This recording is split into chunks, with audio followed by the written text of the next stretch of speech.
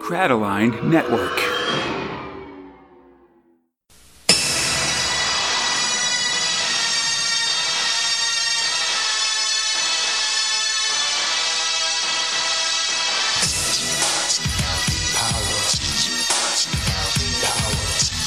Borak Dog Earthlets. Oh, good lord. My name is... Yeah, that's right. My name is Connor Alexander Fred Fox. It's the 224th episode of Space Spinner 2000, a podcast for two Americans here to make sense of the UK's own galaxy's greatest comic, 2000 AD, 1 month of progs at a time. This episode, we're covering 2000 AD for July and August 1990, prog 688 to 691. This time, Judge Dredd is up a creek with a paddle. The Harlem Heroes are making strange alliances. Medevac is going even deeper undercover. Dry Run debuts and gets weird. And the Horde God returns for some badass battles. Listen, Conrad, guess who just got back today? It's them wild-eyed boys that had been away. Haven't changed that much to say, but man, I think them cats are crazy. The Celts are back in town again. Your boys are back. If you want to read along, we should find the comics we're covering today in Judge Dredd, the Complete Case Files 14, Slain the Horn God, and the Judge Dredd magazine number 358. Remember all those... Oh, please. Oh, yeah. Well, I was just going to say, you'll have to excuse us because I know this is our first episode we've recorded after the Star-Lord-a-thon, folks, just to give you a sense of where our timelines are. So this might be a slightly giddier episode as I'm trying to get my feet back under me for what the hell's going on in 2000 AD. And also reel in Fox. Well, I'm just saying that recapping 24 Star-Lords may have wiped a lot of my recent 2000 AD memory. You know, I'm getting back to this Netflix show after I spent a week camping or something like that. So it's hard to remember what's going on in season 3 of whatever. We just got to do like a light recap. But for instance, like, remember all those sweet Thin Lizzy musics that they did? Thin Lizzy, the rock band. Okay. They did. Anyway, let's restart from Prog 1. No, instead, oh God, no, let's please start. No. God, Lord, no. Let's start with Thrill 1, Judge Dredd. Oh man, that's so much. Yeah, script robot John Wagner, art robot Carlos Siscara, letting robot Tom Frame. In the ruins of Mega City 1, now an acropolis controlled by the avatars of death, Judge Cadet Giant and his cadet buddies make a break for it. I like how they spent enough time for all of like the judge vehicles that have now been taken over to spray paint them all black. Yeah. Well, I mean, they're sort of on the road there, to be honest. Well, I mean, we see it in a couple of other places. I just really respect, if you're going to do some branding for, say, Living Being Sin, make sure that, you're putting it everywhere. Yeah, you had a skull motif. It's good times. Wow. So they're trying to get to the safety of the Undercity, and like you said, dodging their own former teachers and fellow judges to do so. Giant ends up killing a judge, and then everyone just flips out like a bunch of fucking kids because they're all kids, and this is the Goonies, but with guns. Yeah, they give him a hard time, and he's like, "Listen, like this guy has fallen to the sisters, and we got to worry about surviving, so we can't be sort of pretty about who, shooting to kill and stuff like that, because these guys will not give us that same mercy." Listen, this is episode 2, 3. The one where old guy becomes bad Sith because reasons. Gotta shoot him. Yoda him. Lightsaber. Fair enough. I don't know anything about Star Wars. I'm sorry. I'm trying to piece it together from your lack of knowledge, and it's difficult. But as they're making their way, the bridge is out, and they have to climb down using like these cables and stuff. The whole time dodging H-wagons with searchlights. Man, one of the cadets along the way gets shot, and a vehicle hovers near them. From inside, beams down a figure. Judge Mortis! He does it in the most epic possible way. Because when you beam down from something, you could just float down, or you could have a circular portion of the craft kind of disconnect, and you're standing on lower it from beneath you. Oh, it's so epic. It's not a beam down; it's more of a float down. But I stand by my stuff. Definitely could have like a duel of the fates going on here, just as the horror that one of the big dogs is showing up and he's coming after you. He does have the higher ground in this case. What with the float disc? We know that, of course, Judge Mortis is the bony, dark judge with a horse skull for a head, and him showing up to yell at our guys is bad news for sure. I'm loving all of the puns upcoming. Like, the physical comedy that's about to ensue is great. Yeah, pretty good. The cadets open fire on Mortis, but as usual, it has no effects.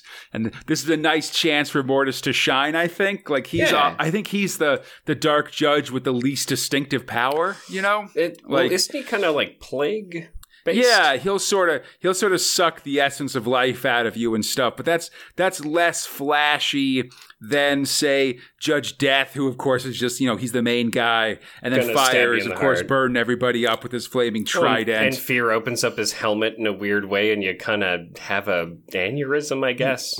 Yeah, you get scared to death unless you're Dread, and he just punches you right through the helmet. I mean, this guy does a soft touch and makes you do a gooey. I'm into that. I'm just saying that. Yeah, I like a chance for him to do his thing. Yeah, exactly.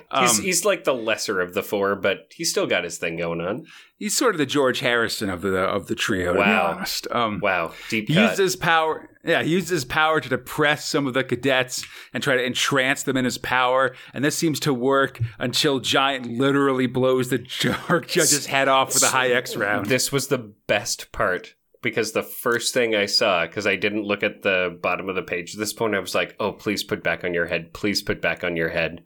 Conrad, I did. What does he do? Puts that head back on. Yeah, they go to run, but Mortis, again, can't be killed. He just gets back up, reattaches his skull. The kids go through, though. We see them run into a nearby city block. They pass groups of dead and dying citizens and then arrive at the sub-basement of the Undercity. Oh, go ahead, sorry. To a Scrooge McDuck-style dumping ground of bodies. Yeah, it's been used as a burial heap, so the whole place is full of corpses. So they got to start shifting them to find the way out. The kid who's been helping them eats a ration bar among the dead as other cadets move bodies around. They've managed to get the door open and are climbing down as Mortis rots away the door leading into the system, and the kid, Julio, feels the decaying touch of the Dark Judge. He killed that kid! So there were two parts of this that I loved, which is that Julio was helping them the whole time, and everyone was just sort of dismissing him, but clearly he was emaciated. Yeah. So as soon as people start, pulling off bodies to find the hatch, he's like, fuck you, give me that food right now, I'm so hungry. And because of his greed, he's the thing that we see get super melted by, Mortis. By Mortis, yeah. I really like just that they show him killing this kid, for sure. Like that, even more so than killing one of your own guys. Like, killing a kid just does a really good job of establishing your evil bona fides, and I think that's always important for these guys. It was the weakness of Poltergeist, but the strength of, Christ, what's the other movie? Exorcist? Yeah, the strength of The Exorcist, but the weakness of Poltergeist. There we go. Okay, I don't know. Did they kill a kid in The Exorcist? I just thought the kid got possessed. But the kid got gross. Whereas in the Poltergeist, it's like the kid got disappeared. Yeah, I mean, I just like, even though it's sort of a throwaway kid, I appreciate the willingness to take these kids out. You gotta make always them a good 2000 AD trope. They will kill these kids. Well, you've got to kill these kids. I think we've been saying since Star-Lord. Star-Lordathon callback, yeah. So Judge Mortis is after him, but gets blasted in the face by a grenade, which is pretty awesome. And it brings the whole ceiling down, which sort of seals off the area, and they're basically safe, but still lost in the Undercity, for the record. I love that the defense against them is just blow up a thing so that they can't goop through. Yeah. Pretty good. Because they can't be killed, it's very much you have to make them, be difficult enough that they find other targets, basically, these dark judges. Don't they have a teleporter thing? I mean, they had one. They had them. I don't think they have them right now. For a reason. That's fine. Plot reason. I mean, they'd have to find a way to build them, basically. Yeah, but whatever. it seems like they don't. That's why, like the portable ones, like that's why. Don't do the gymnastics. I literally just brought like it up to be nausea a douche. and paranoia have to do all this like mystical shit to summon them and stuff like that because they don't have dimension hoppers anymore. I mean, listen, man, they built a necropolis. They don't. I'm not complaining. Like I wonder if those D-hoppers were like stolen from someone else that like came to their dimension by accident or something like that. I mean, their we'll find judgment out in is Fall of death, Dead World. and also give me that sweet dimension. Yeah, well, they got to take their message to other realities, you know. Hell yeah. Anyway, also in the Undercity, Judge Dredd and former Chief Judge Magruder are floating down an underground river in a raft made out of a converted bathtub. So this wasn't from last time, right? They're just in this suddenly? Yeah, we kind of cut from... Okay, good. I thought, from like, when did they get this? Magruder and I didn't and Dredd remember. on the edge of the walls. Yeah, no, they sort of did all this stuff off screen, basically. That's cool. Also, I love that it's basically a riverboat tub. Definitely. Yeah, they're making their way when suddenly Dredd gets an image in his head of there's a voice and strange figures carrying someone, and then he understands. I mean, Ladyface at the bottom right. Who is that? Indeed. As the cadets make their way through an ancient subway station, dodging troggies in the corners of their eyes, when suddenly one of the cadets, Eckerson, who I believe is a side judge, here gets a flash. Well, because what I love is that no one realizes that she's a Psy. They're like, what the fuck is wrong with her? She's being real weird. And I'm like, yeah, but she's a Psy. Also not wearing a helmet. That's probably why, you know. But yeah. So she hears a voice. It knows her name, and the other cadet says she's going crazy, but she's convinced, and she has to find the source of the voice. She walks off. The other cadets reluctantly following. Because everyone's just kind of, even Giant is like, dude, it's the sisters. Like, don't go there. Don't do this thing. But she's very sure that it's pure. Like, it's. I've got more to say at the end of this, but it was an awesome moment. Definitely. Yeah. Eckerson soon leads the other cadets to a bunch of troggy swarming over something. She pleads that it's the mysterious her they have to save. So Giant gets the troggies' attention with the high axe, and the cadets sort of run them off, basically. They don't kill them or anything. They just sort of fire rounds at their feet and make them run away, essentially. Giant calls it out. He's like, don't kill anybody. Don't waste your bullets. Just give them a spook. Yeah. They find an unconscious figure lying where the trogs were. It's Judge Anderson! Oh, snap. Dredd realizes this too, and she's sending him a psychic message. You know, Nat, she's the only one with the knowledge that could get us out of this mess. She knows more about the Dark Judges than anyone. Good thing that we kind of found her, right? Seriously. But the river judges find that the going is rough. There's But eventually, where they are opens up to from a small tunnel to a large cavern of massive ruins. Big Smelly. Finally back again after what, like 20 years? I want to say like 10 years. Yeah, it's like I want to say. I think Judge Cal was in like 79 or something like that. And that's when we were last here to recruit Fergie to fight back. A man with a statue because of how important he was, flies and all. Statues all over the city. Yeah. Hell yeah. The Trogs start to pelt the judges with spears and arrows, but a few gunshots see them off. They clamber onto a motorboat, which is cool. They're sort of upgrading here, though they have no idea where they're going. Dredd is banking on a little help in that department from psychic powers and so forth. Next time, messing about in boats, which is a Wind in the Willows quote. I have never read that book or poem. Wind in the Willows? Book? Yeah. I mean, I mostly know it from the cartoons and stuff. Never watched those either.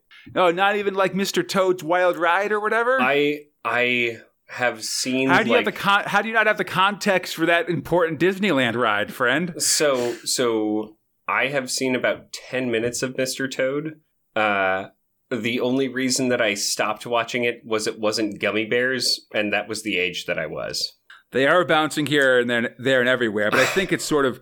I feel like Wind in the Willows is a very English cartoon or a children's book, I should say. I think it's more adjacent of Winnie the Pooh, right? So if like Winnie the Pooh is sort of that Canadian middle ground, like Mr. Toad. I think Winnie the Pooh's pretty English too, actually, just based on all those. If I remember correctly, it was that year where there were like 3 Winnie the Pooh movies in one year or whatever. If I remember correctly, it was a Canadian author who did it, but I could be wrong about that. Like, it feels more, well, whatever. But we're getting in the weeds here. So maybe, yeah, okay. So address any Winnie the Pooh-based connections to Fox. That's what I'm trying to say. I don't want to hear about it. Prove me wrong, Internet. I don't want to hear about it, guys. So the first, address it to at Fox at space not whatever .net. Just don't worry about it. It's fine. So right? Here's the first thing I love. I love that both the kid judges and the older judges, they don't like try to kill anyone in the Undercity first. The second is, I never knew I wanted a fascist Teen Titans until now. I want a fascist Teen Titans. Like, I want 4 kids as cadets as a spin-off comic in 2000 AD. I mean, it's actually nowadays they kind of have that where they have these periodic what they call regened episodes, which or regene progs, which are marketed to a younger audience, but they're just sort of like we'll get to them eventually, I guess. There's just sort of like they had one, maybe once, like they had 2, and they were once a year, but this year in 2020, they're trying to roll out more of them. But within those, like in those ones, the Dread story is Cadet Dread. So it's about like a young white helmet Dread, like doing stuff out in, going on patrols assisted by other judges and stuff like that. I feel like that's the miss of like the kind of like young Indiana Jones stories that like no one actually asked for. What I love about, not to dismiss your point, it was more of what I love about Giant and these 3 others who are with him and the situation they're going through is just that I want to see more of their adventures, if that makes sense. Like I think we'll get we will get some more with these kids as we go through Necropolis for sure. I like that a lot, and I like that you feel Giant's kind of progression since we last saw him. Oh yeah, definitely. Like we're definitely like we're seeing Giant kind of become a little bit like more of a leader or something like that. Like more of like a steadfast, Dread-esque kind of character here or something. Definitely. Those lines. He's still trying to keep people together, right?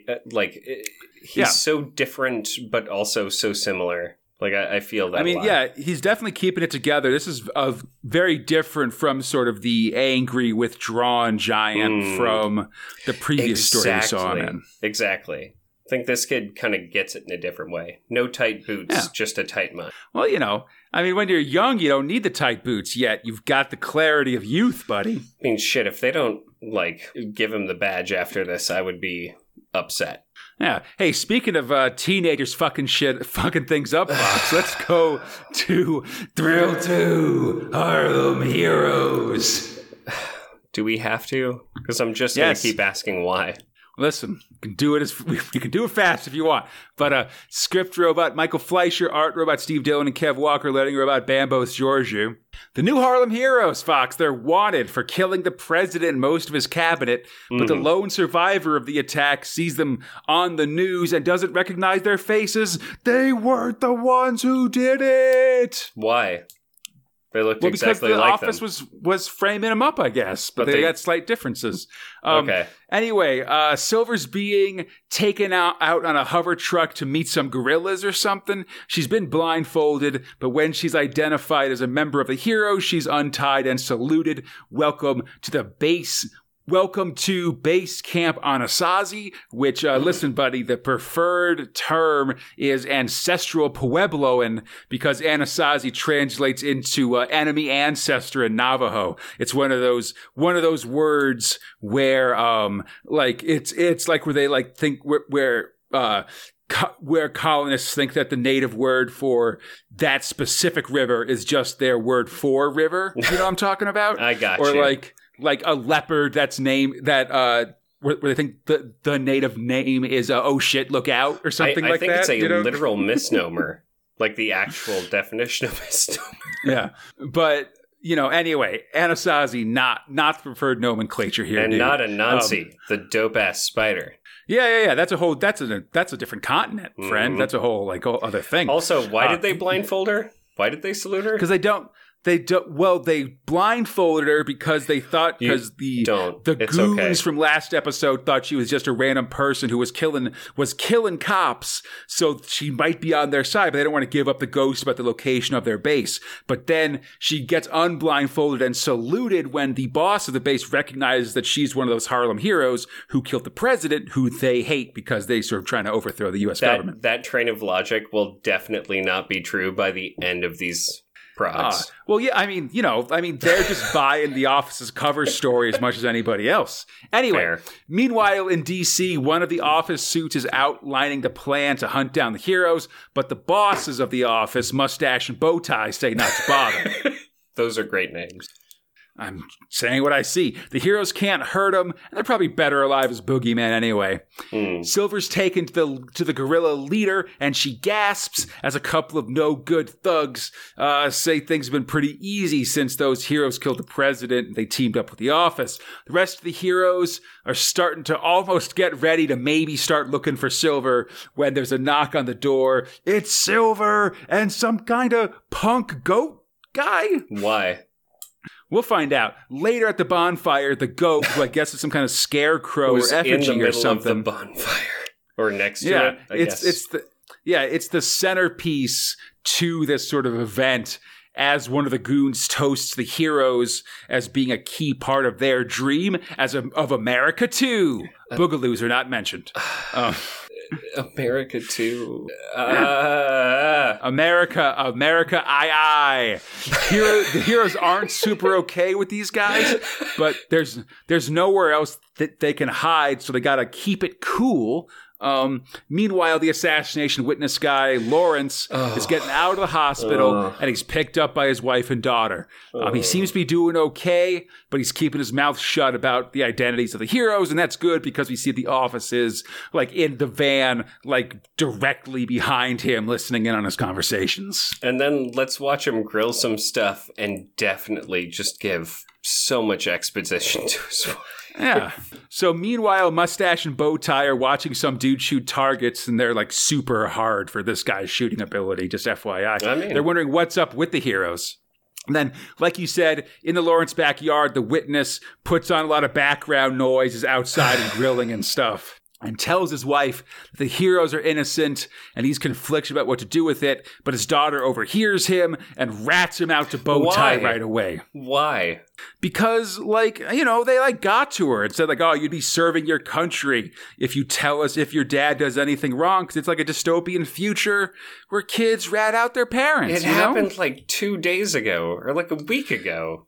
Listen, Fox, in the dystopian future, you'd rat your parents out in a heartbeat. Me too, all right? I prefer I do it all right away. The Equilibrium timeline is what Yeah, we're going to destroy that art. Some kid's going to listen to the freaking Pokemon the movie original soundtrack and break down crying. It's going to be real awesome. Oh my God. Anyway, the information's routed to that dude that was shooting targets previously, and he's got these badass mechanical eyes. Whoa! They're worse than the sunglasses, dude. Built-in sunglasses. Oh. Get your built-in Geordie eyes. Because they got the little slits. Go get yourself some built-in sunglasses. Bam, bam, bam, bam, bam, bam. So the Lawrence house is under attack. It's the office. They must have heard me talking. Mrs. Lawrence gets just shot right through the chest. She's dead. Shot through the heart, and you're too late. You give this frog the office the bad name. That's true. They run to a government-issued safe room to get out of there. A government-issued? Yeah, he said, I laughed when they offered to install this safe room in my house, but I'm glad I did now. But it's government-issued, and now they're the government. Yeah, but, that still means you don't get the keys, I guess. As the safe room door is burned away with thermite powder, the witness gives his daughter, Kathleen, a backpack with various survival items in it, cash, and... Yeah, full on. Tells her to go to New Mexico and find the Harlem Heroes. Also, here's this button and definitely vote gray. I mean... Yeah, take this campaign button from the dead president. to as proof of something. I don't know. Dad, just because you believe in woolly something politics, this is your parting gift to me? Well, I mean, it's the president. It's the button for the president that was assassinated, I guess. Gotta use it somewhere. Like, listen, I don't remember Harlem Heroes. It doesn't. You don't have to. But I would happily bet like $5 that there's some sort of fucking microchip thing, and then they plug it into another thing, and then it magics some shit to happen. Yeah, if they don't drop that plot, some kind of magic MacGuffin in that button. I'll take that bet, and $5 says they just drop that plot. Button MacGuffin button. All right. So anyway, she gets out of there. On the compound, the heroes discuss getting out of their current predicament, especially because it's only a matter of time before these dudes realize that they didn't actually kill the president and are not down with America the second. Sooner is rather than later, because there's a camera watching them have this conversation. Gotta check the nooks and crannies, man. It's like a delicious English muffin in there. You'd think they just got out of prison, they'd be used to this, but whatever.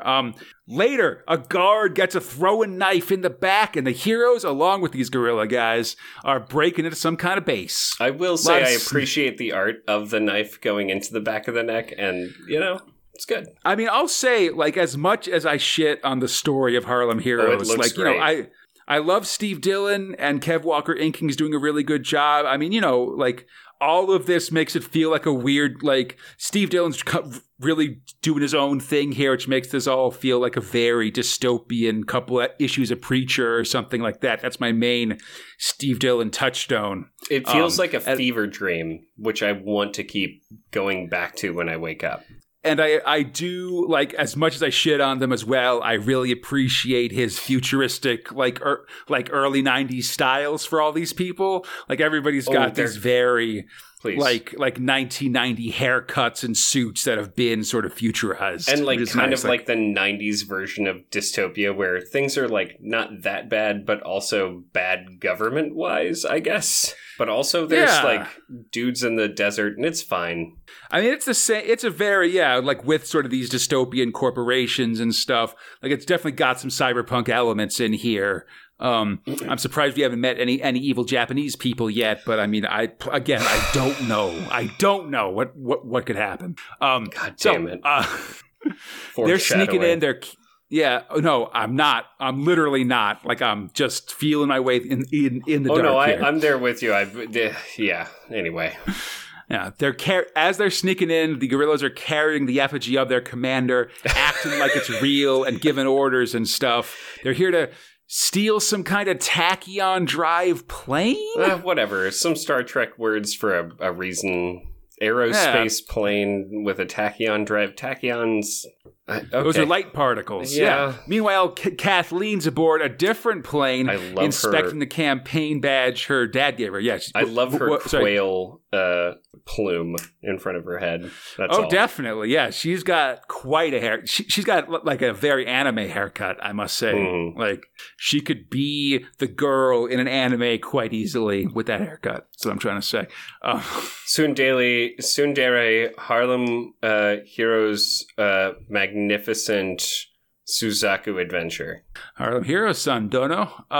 But yeah, so oh god, back at the base, the plane doesn't have any guards, and the commander Scarecrow thing says in a robotic voice that means that there's ground sensors here that have to be disabled. Why? So the commander must be some kind of robot or military AI or something. Military goat Scarecrow. Well, yeah, they kind of have like, it's like a Siri, but they kind of put some junk on it to sort of like dress it up, Why? The guerrillas go to disable, because that's cool, buddy. You can't just walk around with a Siri. It's the most fair reason that they could. You got like a Google Dot that's reading your revolution. No, man, you got to put like a skull and some earrings on that thing. Don't be right. Just hate.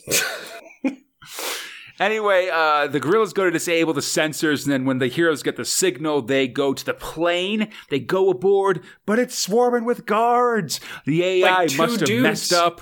It was two dudes. there's some dudes. The AI must have messed up, or maybe it was setting them up. And the latter seems likely, as these gorilla jerks are now in a watchtower and prepping a sweet rocket launcher to fire at the heroes. I mean, listen, if I was an early adopter of the PlayStation, I would want that super sweet rocket launcher light gun. Definitely. Oh, man, take me back. Next time on Harlem Heroes, shape up, ship out. Really missing out on goat puns in all of these, man. Yeah, I mean, honestly, like, I'm bummed there isn't just a goat dude randomly. I would have appreciated just here's their boss. It is a goat. Don't talk about it. That's exactly what I was hoping in 688, and then in 689, I just didn't understand what was happening. I was like, okay, like, does he just have stubs for arms? Why does it look like wood? And then it was a clear effigy. And then everyone was just together. Like, it's just...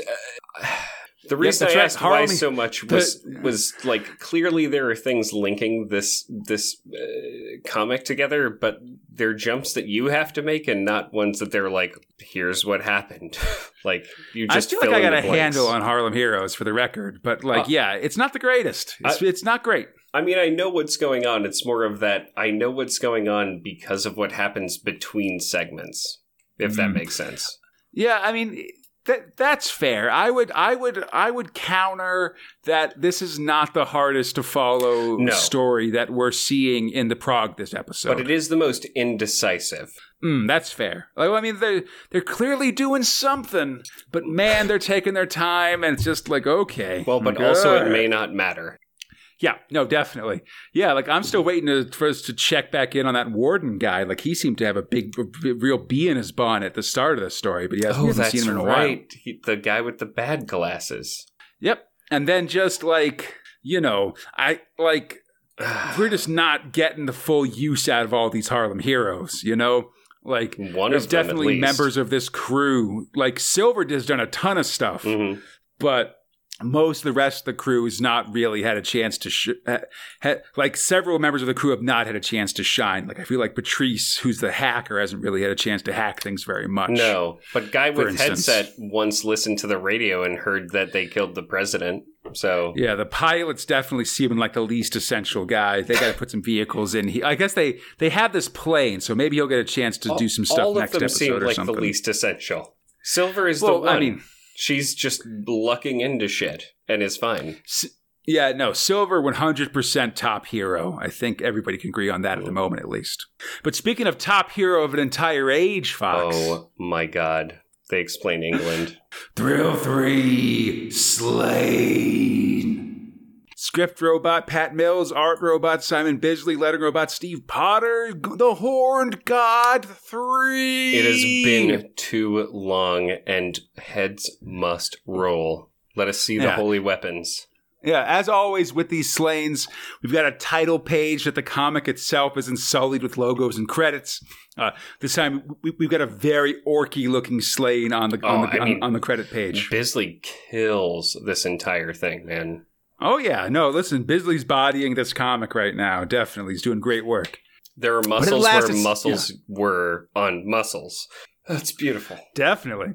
At last, it's time for battle. All the tribes of the earth goddess Danu, led by Audrey Slain, King of Kings, go to fight. I love that the battles just look like a giant muscle party. Oh, yeah. Big muscle hustle. Ukko, in his later days, in the time beyond time, the Eternal Fortress, is writing the narrative and gives a quick recap of the story so far. The battle starts. We get a rundown of the magical weapons on display. The Screaming Spear of the Sun, flying around on its own, killing people by the dozen. The Silver Sword of the Moon, wielded by Slade's former lover, Neve, who's got just amazing back musculature here. Oh, my God. It is, you know how you can have a deep V on the front? This is a massive V on the back. Like, if you're into this sort of thing, Neve will kick your ass. You gotta. I'm into it. When you have a massive silver sword that cuts through all armor. Listen, I'm a large man, but would appreciate a larger woman that could carry me around. That seems pretty awesome. Anyway. The cauldron, though, is one of my faves. Yeah. Well, now, and then finally there's, they don't talk about the stone, which I guess is sort of doesn't have a lot of battlefield uses. But the last one's the cauldron of blood, which can be used to raise the dead as a sweet undead army fighting for you. I love how you see them just drop into a pit of things and then they just crawl up like the side of a thing. Toss them in. Set it in, forget it, then they crawl back out. Bisley's art, masterful, of course. And this whole thing is just built like a full graphic novel, which means that we don't have a ton of cliffhangers and recaps in the course of it. You know, you just kind of got to grab on and go for the ride because it's fucking Horn God time is the basic answer here. Observe, and then when you see something really awesome, there's a couple of words that explain that eye lasers just happened. Yeah. The credit, so we go to the next prog, the credit page is some flying ships. I think a reference to that Dutchman. Mick McMahon slain story, the sky ships from way back when. Oh, right. Sorry. Yeah, I like that one and had big battle scenes as well.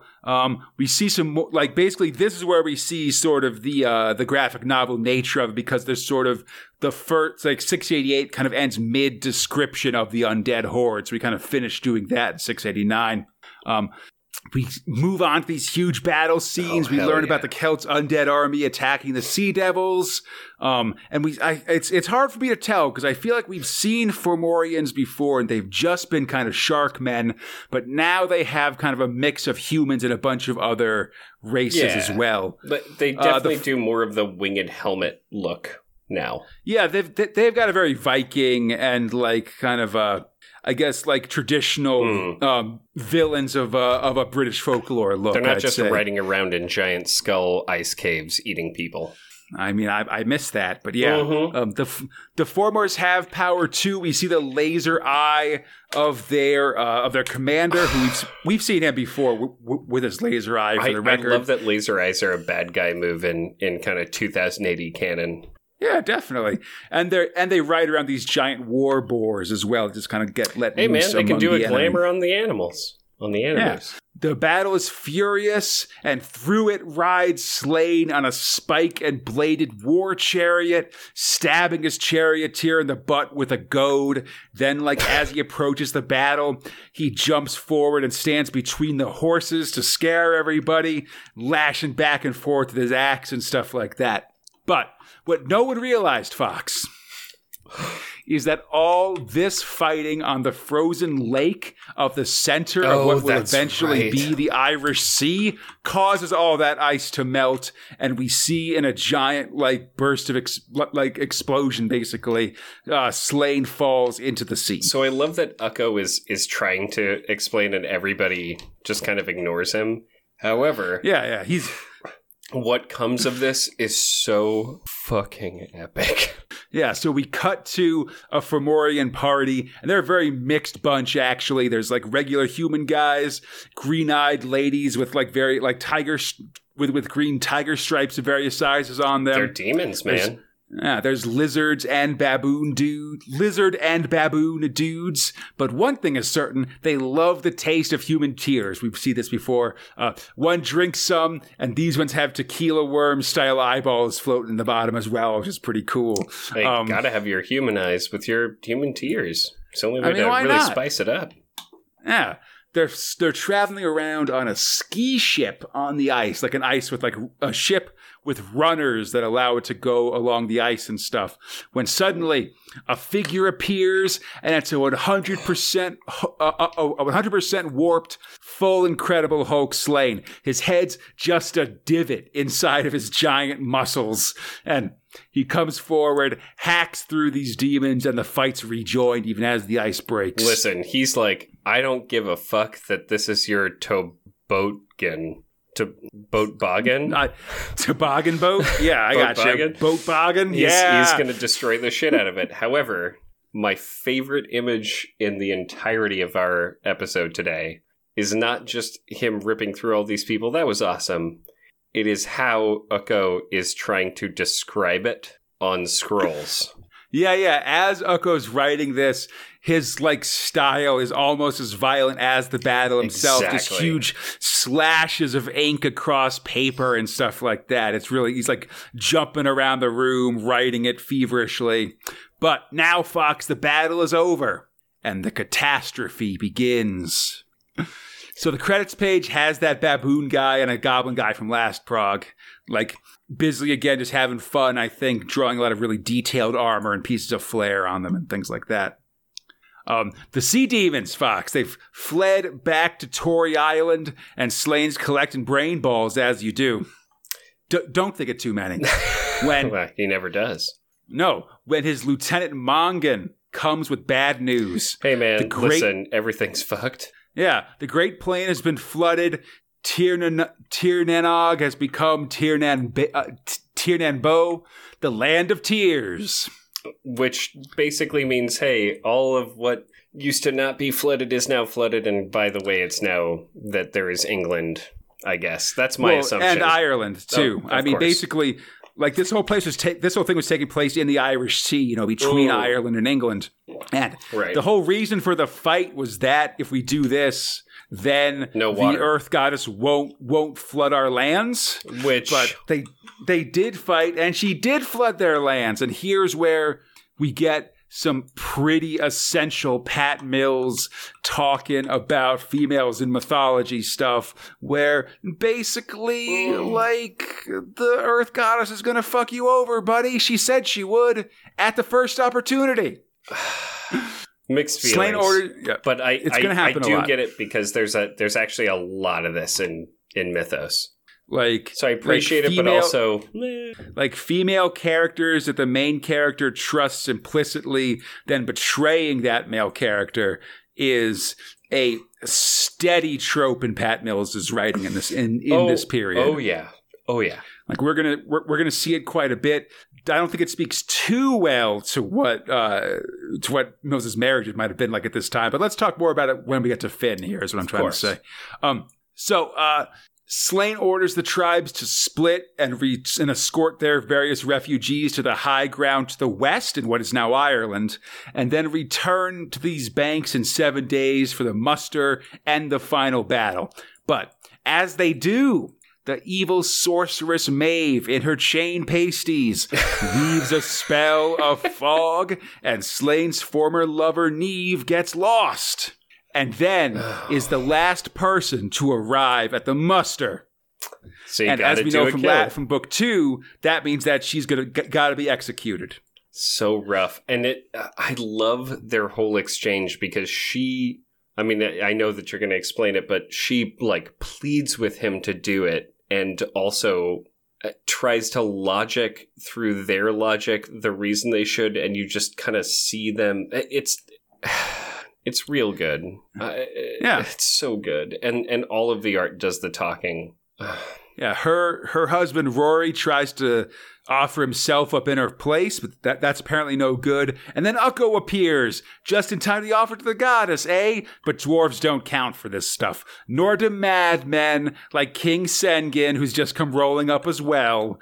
We gotta kill this lady. That's just how it goes. You got no choice, because like that, the magic and the customs demand it. And if you don't do it, then, and like magic and customs are the only thing keeping this force together. So if you want to keep the tribes united and be able to defeat the Lord Weir and free ourselves from his brutal yoke, Neve must be killed. All right. That's the only way to do it. There's 1,000 reasons why. And the only reason not to is because you banged her a couple times and have a son together. And that's not a good enough reason, buddy. Man, they just really do somersaults to just make that work out. Well, no. So so what I really like about it is, we don't know if he does it because it's a cliffhanger. Yeah. But I love how everybody is just DTK. We're down to murder this woman right now, even her. There's no choice. Yeah, they're bound to do it, and they know that things will be way worse for them if they don't. Like, it's a big deal. It's very fair wind for Troy kind of stuff going on here. Where Agamemnon has to sacrifice his daughter so they can sail off to the Trojan War and stuff.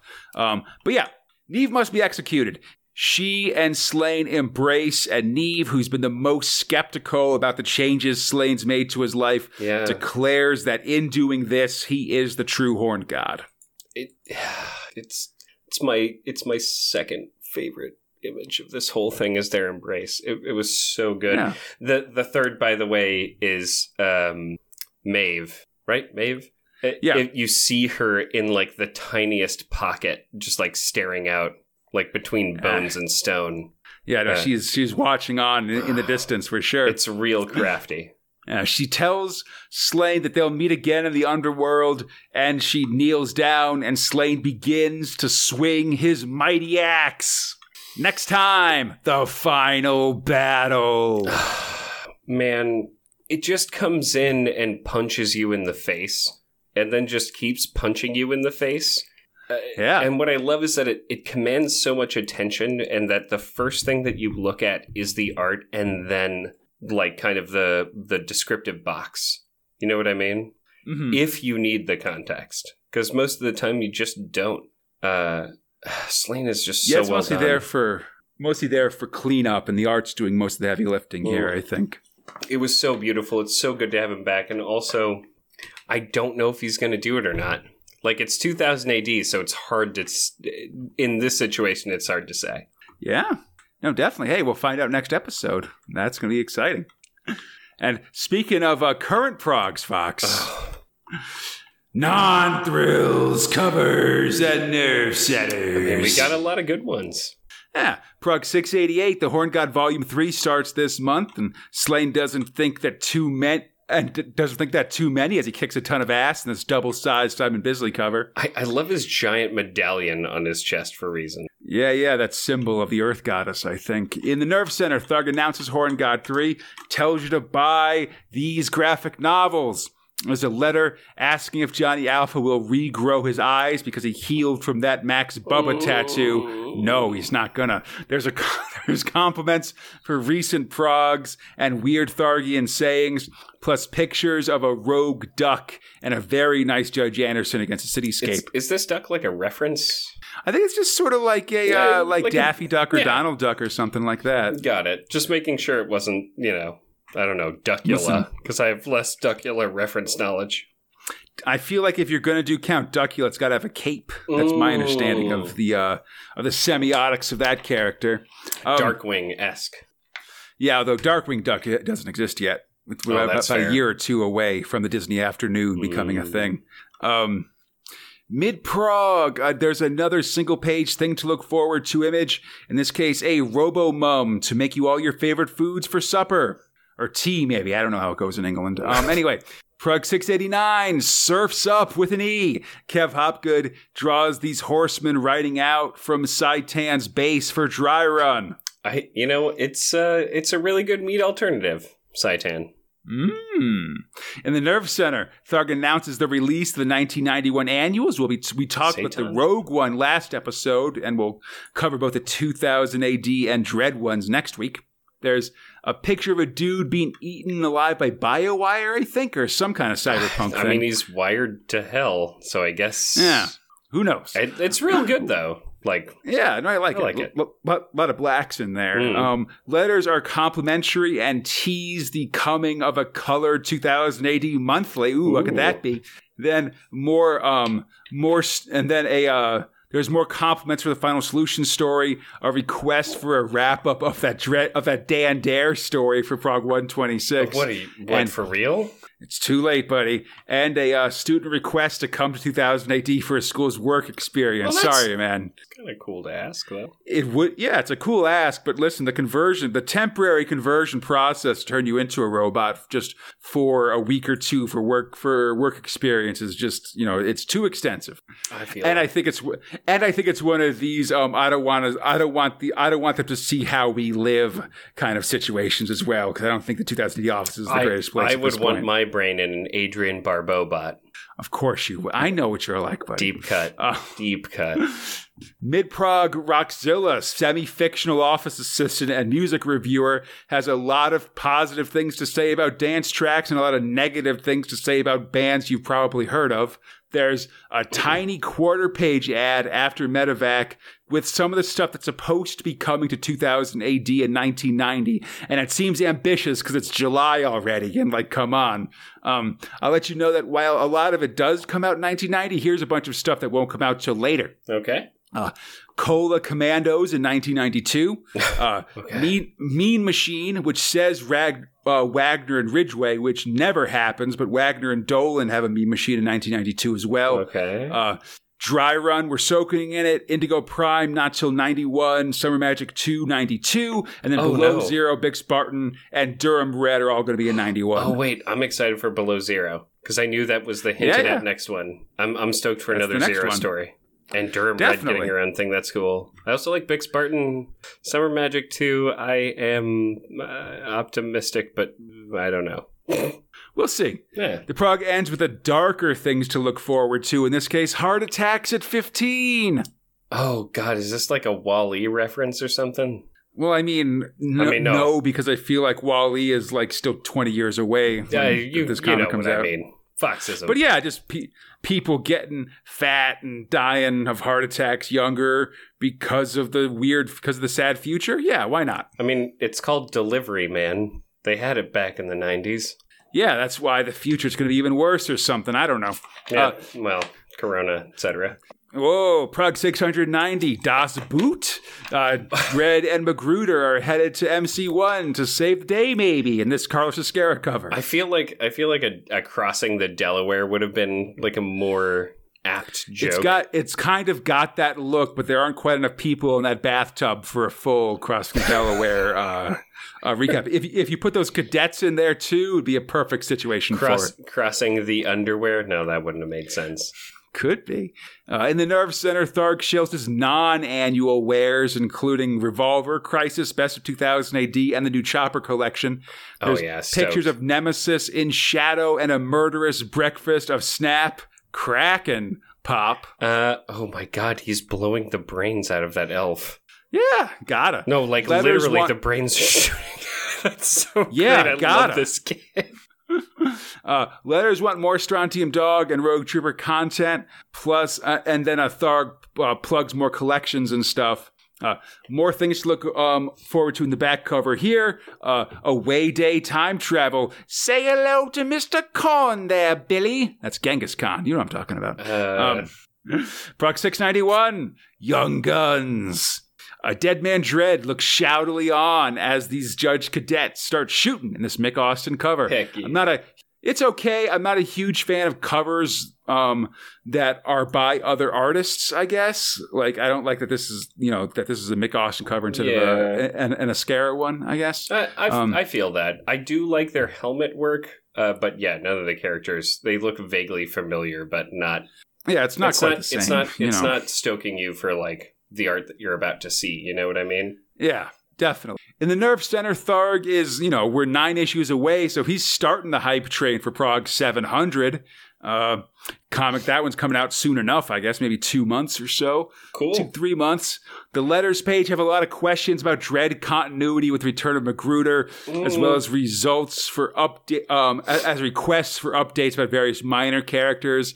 It's very long, so there's barely enough space for a Tharg Razor picture, sort of a Pinhead Tharg thing. Like, man, this was before the internet, so like, what kid saw like who was it? Clive Barker. Like, who saw like that fucked up Clive Barker film Hellraiser as a child? Lots of them, I think. Kids love seeing scary movies and stuff. I guess maybe it was like a bigger deal to sneak into this. Like, I saw Hellraiser as a kid. It was awesome. It was. There's other Clive Barker movies prior to Hellraiser where you see him kind of building up to this. I think this was like his first directed movie, because he had like written the other ones and you could kind of tell that he was trying to push the envelope, but this one he had kind of like full deal to do, and it was and I think I don't know. I feel like Hellraiser affected a lot of people. I feel like that Pinhead, image of Pinhead and the Cenobites feels pretty like cultural, like has a pretty heavy cultural weight. My dude, Cenobites are the best fucking thing. And all of their lines are the best thing, but everything else kind of surrounding the movie feels Well, yeah, that's whatever. why you don't go into weird puzzle box mechanics. You just realize that they that 2000 AD likes posting puns. Thark Razor's pretty solid. You pinhead up, that guy is already mostly bald anyway. You open the podcast. Easy peasy. We came. Yeah, exactly. Listen, I don't know a lot about that stuff because I'm a real bitch and sort of don't like to be scared. But, I don't want to yuck anybody's yum. Not for me. It's the least scary, but I think you would not enjoy this. Listen, I just don't want to go down that path. I will protect you, and I will tell you don't watch it. Yeah. Speaking of people who are designed to protect people from monstrous beings, Fox. Oh, man. Misguided or otherwise. Thrill 4, Medevac 318. I wish this had a little bit more of the lion's share of the prog. Oh, maybe lions. Maybe chewed off a little more of that Harlem Heroes. Bit into it. Chewbacca off some. Oh, wow. Yeah, no, I'm feeling you on that one. Because they're big Chewbaccas. So Perry, this Lion Man secret agent / ambassador for the Stellar Federation. / wearing some fantastic earrings from his friend. Yeah, he's undercover, wearing earrings and stuff. He's on his home planet Arcturus, looking for a lost agent named Lem, who's a mouseman. Gotta be careful not to do his brainwave talk. No, he's undercover and trying to avoid notice, damping down his psychic abilities. Doing a sniff on some blood that he found on the street, that's not safe.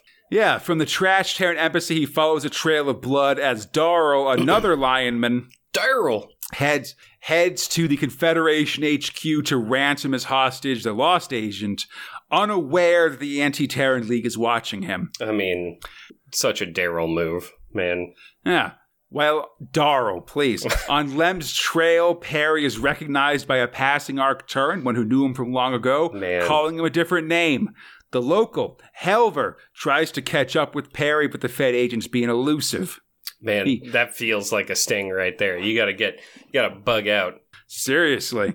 He tries to brush off the old acquaintance when they hear a gunshot, and we see ATL jerks carrying Lem out of Darl's apartment. Mouseman. Asking Helver to help out, Perry goes to talk to the ATL guys. They're taking Lem somewhere, and Perry ain't having it. Man, this is such the wrong dialogue tree right now. Definitely. Listen, we're advancing towards a bad ending here on this particular game of Mass Effect or whatever. One of the ATL guys draws a gun, but Perry breaks that dude's arm and sends them both walking out of here. I mean, shit. He goes to get Lem up and sends him a quick psychic message to play it cool. The whole group heads back into Darl's apartment, where we see he's been killed, and Lem seems sorry about the whole thing. I mean, why? Darl was a huge dunkus. Yeah, but, I think he just feels bad that someone had to die, They definitely took advantage of him being the guy who was maybe alive. I don't know. Wouldn't have felt so bad, but would have felt like enough bad. Perry prepares to call a taxi, but Helver's already calls it in, pulls a gun on Perry because you see they're a cop from Genetics Division. Man, I called that so far away because this feels... Definitely. This has that same kind of like early 2000 AD feel where it's like, yeah, of course he's a plant. Yeah, no, that was definitely a good catch about, like the evil of mutation in here. Because we learned, that Arcturan see psychic powers as evil mutations, and Helver's in charge of rooting them out, and now Perry's as good as dead as more cops arrive. And then, I guess we're about to find out that they also hire psychics, even though they hate them. Yeah. Perry goes to run, but the other cops snag him. There's some back and forth about Perry being a demon and Helver being a madman, but at the end, Perry's taken away. Darl's girlfriend manages to avoid being arrested for kidnapping and stuff. Okay. And instead actually gets a reward for aiding in the capture of rogue psychics. I mean, I hope it's enough for a dead lion-y boyfriend. She seems fine. Close enough. Lem and Perry are taken to jail and tossed in cells. The interrogator will be with them shortly. Though outside the cells, Helver asks not to be named interrogator because of his relationship with Perry, but then gets some peer pressure about doing the job. Like what? Like you can't interrogate a former friend? You have some sort of sympathy for this monster? I feel like he played up the name like, oh yeah, everyone calls me the interrogator because I totally do some crazy, weird, psychosexual or weird shit to break them. And then everyone's like, oh, yeah, fucking get in there, you know. And then he's like, well, don't call me that. And also, I'm not going to do that. And then it just seems like such an odd, like, exchange. I don't know. It didn't feel I just normal. think it's that this... I think it is that this guy has some misgivings about doing this full, like being responsible for questioning and executing his his former friend. Well, I mean, as opposed to someone else doing it. And also, it turns out that he's a psychic. You know? Yeah, that's a whole thing. And I just want to say these lion dudes have crazy haircuts, Fox. It is very hard for me to tell them apart sometimes. Like this lion boss has kind of this crew cut, but like the sides of his hair go down to like his chest. He's got like a side mullet, basically. Yeah, I liked the guy that died earlier who definitely just had a mullet. I was like, I know who you are. And then he died. Yeah. Live it up. Back on Medevac 318, Jay, Perry's psychic agent partner, is getting an alien makeover to try to pass as non-human. Oh, God, I forgot about that. So weird. Then gets Verity to give her a ride down to the planet. There's secret doings a transpiring. I'm surprised that she didn't give her more shit like, man, this is a dumb thing, you know? You know, Jay and Verity... Love it.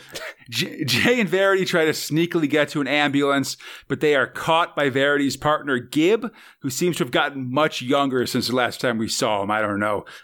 Jay doesn't really have a plan for saving Perry. She just can't wait here on the space station. Meanwhile, on Arcturus, in space jail, Lem and Perry converse and wonder about the state of the Arcturian legal system. Perry's given a drug. It's based on the Agenerate sting, and it's a mind relaxant. Things get wavy as Perry visualizes Jay, and she just says, they've already found me.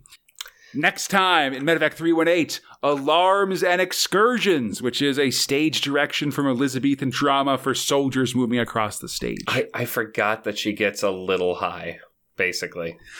Yeah, she's like, she can feel some of the reflected psychic powers sort of through their link, basically. It's interesting. So I like this kind of like psychic intrigue that's going on. I just think getting there felt a little bit haphazard. However, I do like the character interplay that eventually happens from it, if that makes sense. Mm-hmm. Like it just felt, the start felt a little bit rocky, whereas the end feels a lot more interesting. Also, that she puts on a bunch of fucking makeup to try and pretend to be a different race when she clearly looks nothing like these bald people who have maybe some hair, you know? Yeah. It's a weird thing, but yeah, I think we're gonna I'm interested to see where the story is gonna go. I think we're definitely at a cool time for this one. Although it should be winding up pretty soon, I think. So far, Medevac has been interesting and never boring. It just I don't know. Sometimes it stumbles, and I'm like, all right, I guess that then, but not in a bad way. If that makes sense. Yeah, I'm interested to see. I mean, we are very much reaching the end of Hilary Robinson's time in 2000 AD. So that's also part of why I'm real bummed, because I think Medevac's real good, personally. Definitely. Yeah, I mean, it's so good that they decide to take it from her and give it to a different writer, you know? Because that's worked so fucking well. It's a whole thing. But anyway, speaking of new writers, Fox. Oh, right. Let's talk about Thrill 5 Dry Run. Script robot Thais Vahamaji, art robot Kev Hopgood, lettering robot Yvonne Shivas and Tom Frame. New Thrill. Kev Hopgood we know from Night Zero, among other things. Mm-hmm. Thais Vahamaji is a TV and film historian. Oh, interesting. Really? His big work is this textbook called An Illustrated Guide to British Television. So basically, what's that website called? The Tropes, TV tropes. So he's the TV tropes before there was TV tropes, in a way? I think it might be a little more IMDb than TV tropes, but I haven't read the book. I'm not sure. No, I mean more of just his experience, in a way, right? Because he's studied it. That's neat. I think that's I would say he's a scholar of a film and of a television and film. That's really interesting. He died in 2013, and from his obituary, I can figure out pretty much how he got this job, which is that he was good friends with John Brosnan of Night Zero fame, and I could definitely imagine Brosnan sort of both hooking Vahamaji up with Kev Hopgood, the artist, and putting in the good work to 2000 AD editorial to let him have a go at sort of writing a story for 2000 AD. Although this is his only work for the Prague, which might might be a telling detail about this story. Well, I think the story is the telling detail about this story, but we'll get into that. I'm just saying. This is not me pissing on it in a way. As we open the story, that's just some information to know. Unsurprised in a way. Dry run. Oof. It's got a logo with kind of an Asian font, a samurai sword, and a rising sun background. So let's see how it goes, I guess. At this point, I don't really knock that against it. But yeah, there's that. Just saying what I see. After the Fourth World War, a massive solar flare came out and burned off most of the Earth's surface water and destroyed its atmosphere. It's reverse Waterworld, essentially. Okay. So not Pirates of Darkwater, but like the horses of riding on sand, and I guess we have enough water. Exactly. Yeah, sure. Fair enough. So humanity survives in ocean basins surrounding the rotted out bones of whales and beached ships, including we see a junk that a bunch of riders with swords are approaching. Man, this whole next scene is real good. Yeah, no, definitely. We see inside the boat, a bald dude is auctioning off a woman to a bunch of other guys in robes, but not just any woman, a woman with some kind of treasure map tattooed on her back. Real great MacGuffin in this case. Definitely. I feel like, did that happen in Waterworld too? Didn't that lady have a map tattoo? I forget. It's been a long time since I've seen Waterworld. Do not remember. Anyway, So the riders come in. They've got sweet swords. They make their way onto the junk. They're communicating with weird speech bubbles with interior circles that I believe mean that they may be all psychically linked. The swordsman, led by a new dude named Zale, who's looking very Road Warrior with his knife-covered football pads and red headband. He breaks into the auction and starts killing everybody. But through the side of the ship, he just cuts into it. It's awesome. Yeah, there's dudes and ladies on the team, and it's very much your standard, establish the team by kicking ass kind of thing here. Yeah, it's all of them have katanas, so I'm pretty into it, but also it's real rad. There's so many things I love about this. It feels like the 80s movie that I wanted to see for a long time. There's some mix in there. I feel like this one lady, Flair, has two swords or something, two shorter swords. Mm-hmm. And another's got a big old sword or whatever. They've got kind of your standard sort of, here's these different characters, mix of weapons and stuff. But so they grab the lady, they take her back to the base of Saitan, which has a lot of juice built into that name, by the way. He's in a big oil derrick and just dudes with a lot of black armor, and he's sitting on a sweet dragon-based throne. They prepare to give the tattoo lady to him, and he's got a top knot and long fingernails, so I'm sure we can trust this dude. Just needs some, rings on his fingers and to really not be into Iron Man. Yeah, go full Ming. Was that Ming? Ming the Merciless, I think, is Flash Gordon. Yeah, exactly. But, they're basically the same person. Don't worry about it. Yeah. I'm thinking of the Mandarin. That's right. Yes. Anyway, Saitan's court. In Saitan's court, we see how evil he is because he immediately cuts the map off this girl's back, which seems to kill her. And keeps showing it every chance he gets. He's like, look at this skin. Waving it about. Really? Yeah. A female member of the group, Flair, draws her sword, but Zale tells her to be cool, and Saitan, who it seems can hear their weird, crinkly word bubbles, has an offer for them. Use the skin map to find an old deep-sea habitat and bring the folks there to his base to keep the oil derrick's water purifiers running. Yeah, okay. What? Zale says no, but it seems that Citan has captured 3 of Zale's group. Who we don't can use them see, even though they can telepathic, I guess? Yep, and uses them to send torturous pain to everyone on the team. Apparently, they're psychically linked to that. Means they can feel each other's pain. That's basically. Right. That's the proof. I completely forgot about that. Yeah, well, listen, there's psychic stuff here. It is not well explained, Fox. I'll tell you that much. I'm trying to go with it, though. They get a portable water filter, and the crew heads out, watched by goons. They've got 60 days to return with the water techs, or they'll be in the world of hurt. It's basically the plot of Fallout 1, essentially. Because that would you have a time limit to get a water chip and stuff like that. Fuck, it's been a while. It's been so many years. Such a great game. Yeah, this is a big deal, it seems.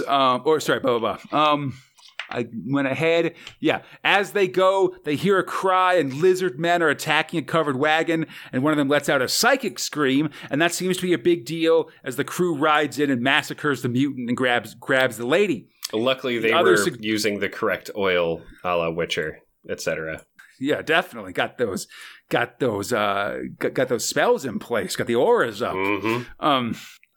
Anyway, they suggest just ditching her here in the middle of nowhere, but Zale takes her, and hopefully she can be the audience stand-in to explain some of what's going on with this psychic stuff, but doesn't seem like it. Well, certainly not with next episode. Yeah. Later, at a saltwater pool in some caves, the team takes a break. A mysterious hag hand comes out of the seaweed as as lady crew member Flair tries to drown the new blonde lady Arena, who we saw save last Prague. For reasons, I guess. Yeah, she doesn't like her. But as she does this, the monster hand grabs Flair and pulls her down. Both women are then dragged to shore, and a fish monster comes out of the water. Ooh. It says, "Help me," but then attacks, and Zale takes it out with some sweet spear moves. Man, because kind of like the last time he did I guess did they kill him with spears? No, they just rode around on horses and slashed him. That's right. Yeah.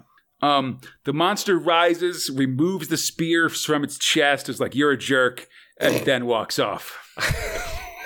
That's how we deal with spears to our chest, Conrad. I mean, when you don't want to fight, you're just like, "Listen, I wanted help, and you stabbed me, and that's not cool." I mean, I don't disagree with that. Yeah. Later, they're moving over the seabed when they're attacked by a bunch of dudes, or at least they spot a bunch of dudes, but they're already dead, partially skeletonized and drained of all liquid. Oh no! There's not so much liquid here. I feel like that's not surprising in a way. Yeah. Double oh no, because it was done by floating murder jellyfish. One of the crew gets taken by a jelly and skeletonized, but I guess he wasn't part of the psychic link because no one in the rest of the team feels this happen. I'm not sure what the rules are. The rest can look on in horror, and then Zane Mercy kills him, which again, nobody can feel. I mean, cut his head off, Yeah, pretty cool. I'm saying maybe that would hurt a little bit. Or maybe not. Maybe you just severed it right at the thing that makes you feel feelings. Who's to say? A few days later, they arrive at the deep sea habitat. This is going real fast. But the place they arrive at is quiet as a grave. They need to find a technician to bring back to Citan. There's nobody around. What is around, though, is a random bottomless pit, which Flair tosses Arena into, as you do. Oh, man. The crew... Yeah. The crew comes running as they hear her screams, but it seems like she's gone forever. Dang, we just met her. As the crew leaves the habitat, Zale senses something, but not soon enough, as they're caught in nets by a bunch of gladiator types. But like the kinds that would definitely have like a net and a sword and a tiny shield, like they literally look like gladiators. Well, they're wearing Murmillo helmets, but many of them are armed like Ristari, who have nets and tridents, although some of them have nets and serrated swords as well. There's some anachronistic gladiator work going on here, Fox. Listen, Mr. fucking history degree. I see you. That's right. I see you flexing, and I appreciate it. History degree, big fan of Spartacus on Stars. A lot of stuff giving me gladiator knowledge, Fox. Listen, Spartacus is less about gladiators and more about me watching dudes. Listen, there's something for all likes and interests on Spartacus. All I'm saying is that when you offer me a meat platter, and I'm like, well, do you have some vegetables? And they're like, I mean, we do, but here's all of this. I'm like, well, all right. That's what it's going to be tonight. No, I got to push back. Because listen, as much as there is dude on display in Spartacus, like Xena gets naked and makes out with chicks on Spartacus as well. Like there's ladies on there. I'm just saying what I appreciate is it's a good show. There's that, but also, it's my favorite TV show, Fox. I love Spartacus. Dude forward as opposed to boob forward, if that makes sense. Sure. I'm into that. Listen, I'm tired of exploiting women at this point, Fox. It's 2020. I want to exploit some dudes. I want to dude-sploitation. Exploit some vaccines. Anyway. Let's do it. And hey, speaking of saying what we like and didn't like, Fox, I demand to know what your top and bottom thrills are. Oh, Jesus H. So I have a thing to say. It's a very important thing to say, which is about Dry Run. Dry Run feels like... it feels like Escape from New York meets... Not Yojimbo, but you kind of get the same vein. However, someone said, man, but I really loved The Postman. And everyone looked at them and said, but it's The Postman. Are you sure you want to make that like one of the crux kind of cornerstones? They're like, oh yeah, I love The Postman.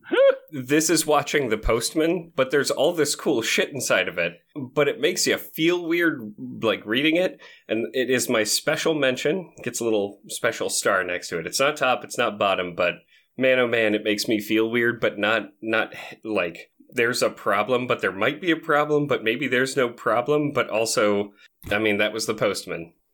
So for top, I would have said Slain, and I want to caveat, say Slain, because of how beautiful it is. However, and as I told you kind of at the top, I love this, like, for kids as not full judges kind of motif. I would love reading this comic. It gives me, like, a better Titans vibe because it's got that, like, undercurrent of... fascism, which sounds horrible when I say it. I love Judge Dredd. I love these characters and their interplay, I guess, even though it's kind of surface level most of the time, which is arguably most of Teen Titans. Yeah, I mean, honestly, I don't want to say like I haven't read enough Teen Titans, I feel like, to be able to be like, because I would love to make a pithy witticism and say, let's not underestimate the level of fascism in Teen Titans. Well, but I don't quite know enough for that. My thing is that if they made this a little bit more Runaways, but not the premise of Runaways, obviously, the characters, and then in this setting, I would love it, especially led by Giant. It would be fucking amazing. I loved all of this, and I loved how Giant worked with the crew and how you sort of get revealed to everybody's character and that they are still fucking kids, that they haven't been fully indoctrinated, you know? Loved it. Yeah. For my bottom, it's Harlem Heroes, man. What? What? Yeah. What is all I can say. And Conrad, I don't want to talk about Harlem Heroes. It confused me, and I wanted the goat to be a goat man. I guess he is, but he's not. And I don't know which plots they're going to drop next, but they're going to drop one of these. And so I don't care. And so, Conrad, what are your top and bottom? Bottom Harlem Heroes, buddy. Always. 100%. I've made my stance very clear here. Although I will say, all right, Dry Run, buddy, you are like little behind the scenes, Fox. Like, okay. Prague 700 is going to be a jumping on Prague, all right? So everything, like, no matter what happens, everything we're reading now has a hard end date of next episode and the episode after that, basically. Like 8, like the most anything can last that we're reading right now is 8 more procs. So it is The Postman. Got it. Because of that, I'm going to need an info dump in Dry Run next episode. Wow. I need to be told what is going on with the psychic stuff. I need to know what the deal with it is. And I need to be told we're past time to do it, for the record. Oh, yeah. We're 4 progs in, and they know.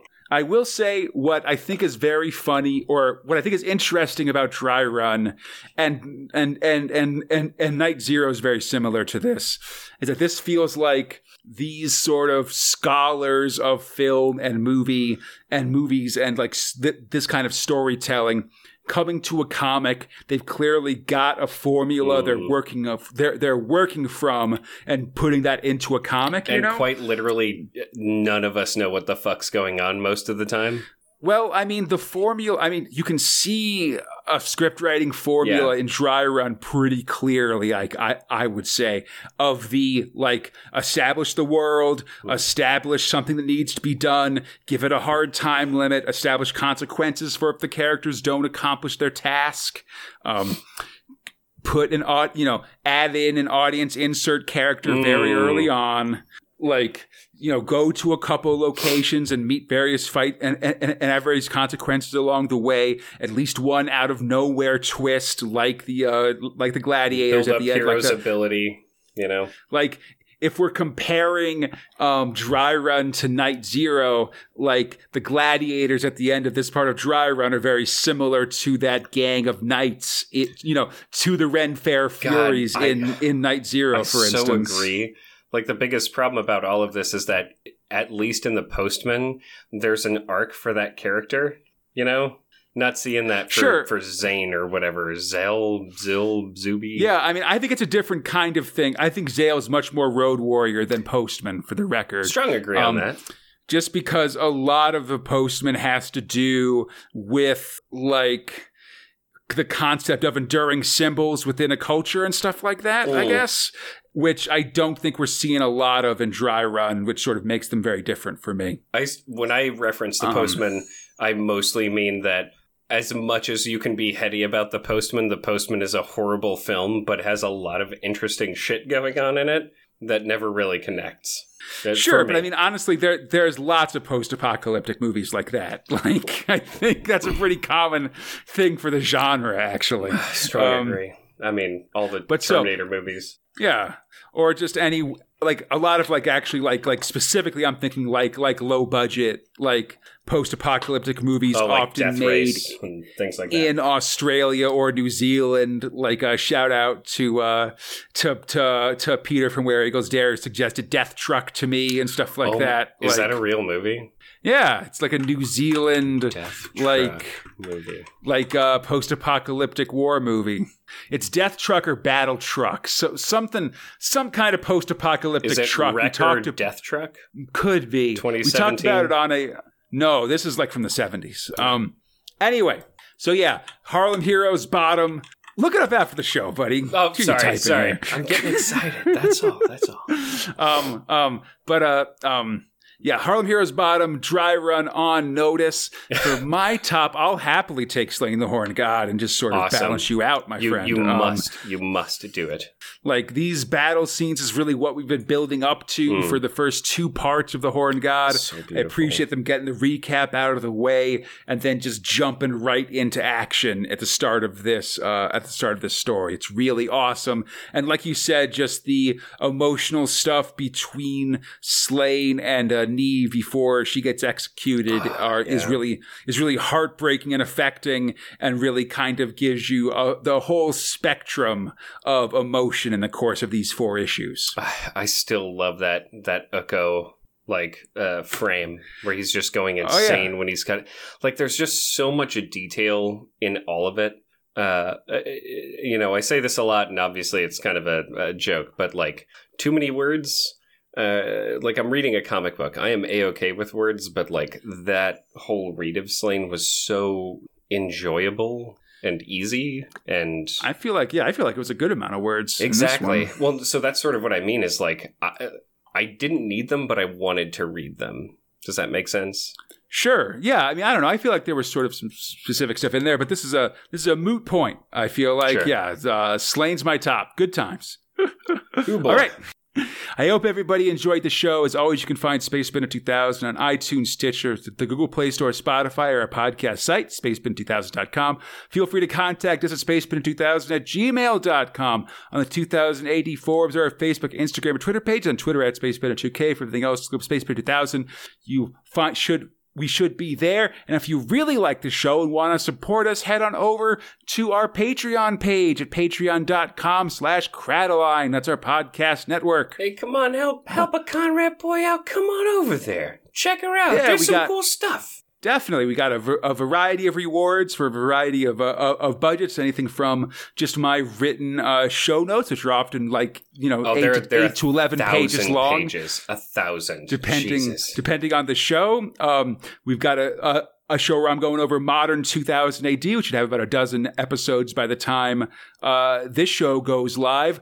Also, Q&As with your boys Conrad and Fox. Q and your A's once a month. Good times. And, and all kinds of other stuff, honestly. Like, listen, come on by, see what's there. I think you'll be very interested. Oh, yeah, sorry, advanced episodes and stuff. Episodes coming out before they're released to the general public. If you were a Patreon member, you'd have heard this episode back in mid-August, as opposed to in late September when it's actually coming out. Oh, good Lord. Think about the time travel at the very least. Dang.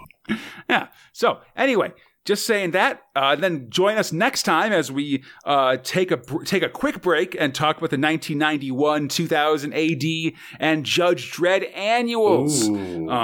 These annuals do have some interesting news stories, including the famous Judge Dredd Johnny Alpha crossover story.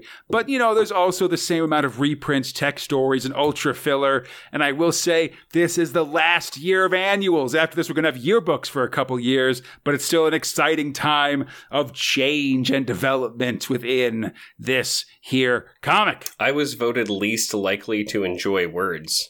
Listen, there's going to be some words, and then we'll see you. And then we'll be back for the week after that with more Prague action. Listen, I don't do a big hype up here. All right, Necropolis, the Horn God, Medevac. It's good stuff. Harlem Heroes Dry Run. There's other stuff as well, but I hope you'll be there with us. And until then, I'm Conrad East Fox, and we are Space Spinner 2000.